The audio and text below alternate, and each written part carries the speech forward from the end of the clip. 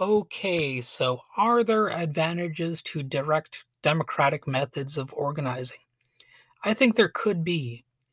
I would argue that in a functional anarcho communist society, individuals and voluntary associations will not be constituted as organizations that represent a small number of people. Rather, they will be culturally constituted as often loose fitting systems of organization with a democratic structure. So I know that that might even sound like a bit of a word salad, like I'm just throwing around terms here and there, but there's actually some meaning to it, and let me get to that. Only when that cultural understanding and expectation is strong can such a society truly take shape and especially last. If they aim to be taken seriously at all, organizations that operate on an anarcho communist basis are not and cannot be concerned only with the demands of a small group, but with the entire group of workers or groups of individuals who share their concerns. Anarchists will not simply argue for the establishment of a group to take control over labor, but they will argue that workers, human beings, collectively should participate in the process to achieve a balance between collective interests and those of the individual, while refusing to create some ruling class that disproportionately and otherwise unjustly benefits from both. Oddly enough, this would be a situation that in some ways would resemble elements we already see in representative government in the Western world. Most governments at least pay lip service to serving the people.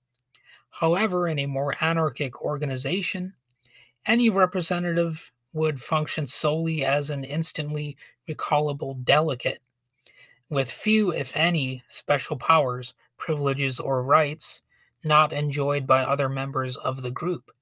In other words, if it is an anarchic organization, all dictator like powers would be stripped away, thus avoiding the emergence of any power mad, bloodthirsty authoritarian leader.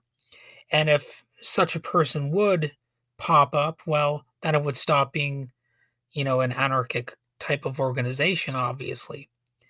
You would really just have to start over, I guess. Maybe play whack a mole with the authoritarian leaders.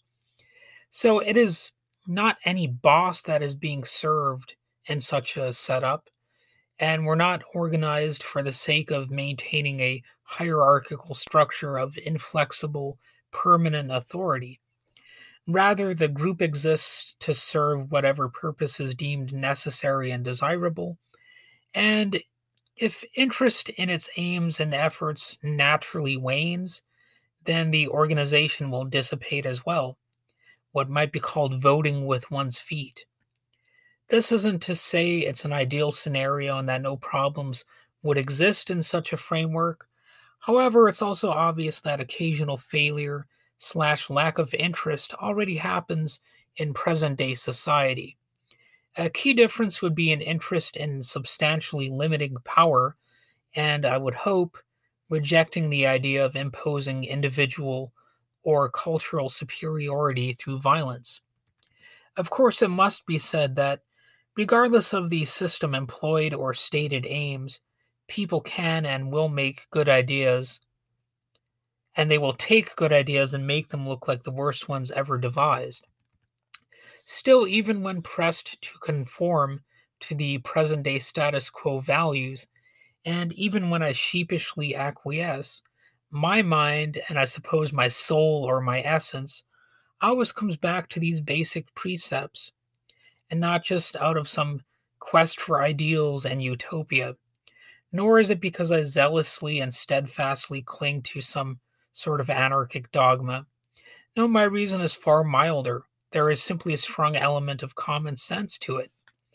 When push comes to shove, I naturally reject the ways in which abstract entities, that is, governments, corporations, superstitious churches, irrational symbols like flags, etc., have people inverting reality to render humans and their communities into mere abstractions. It is as if the real becomes fake or abstract in order to make the fake appear real. people become ideas and ideas become the paramount reality, no matter how many are sacrificed in the process.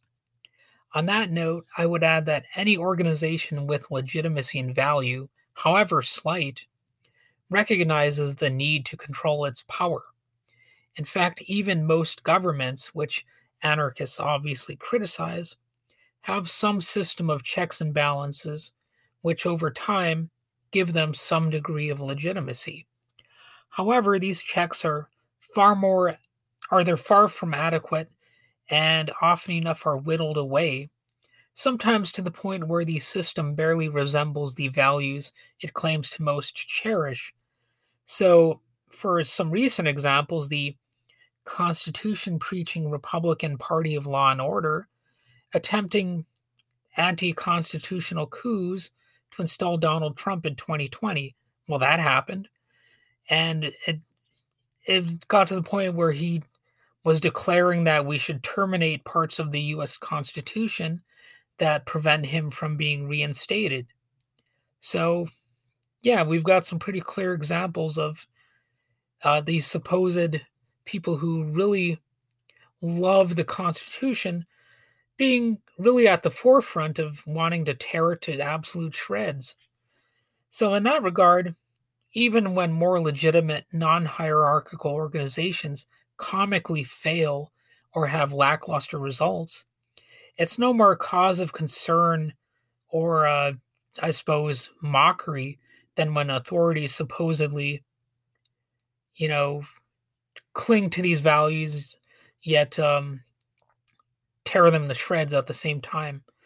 And it's no more a concern either than when authorities successfully implement policies that leave huge amounts of corpses and make humanity look like a pox upon itself. So, those are some thoughts on what a sort of anarcho communist society would look like and how, the ideas would be applied. And I would be interested in knowing, why you think I'm wrong. So go ahead and tell me. Try to be intelligent about it. If you're going to track me down on social media, don't be a dumbass. Don't be a dick. Just give me some, straightforward reasoning if possible. And maybe I'll even respond to you. So, all right. That's about all I have to say about that. And have a good day.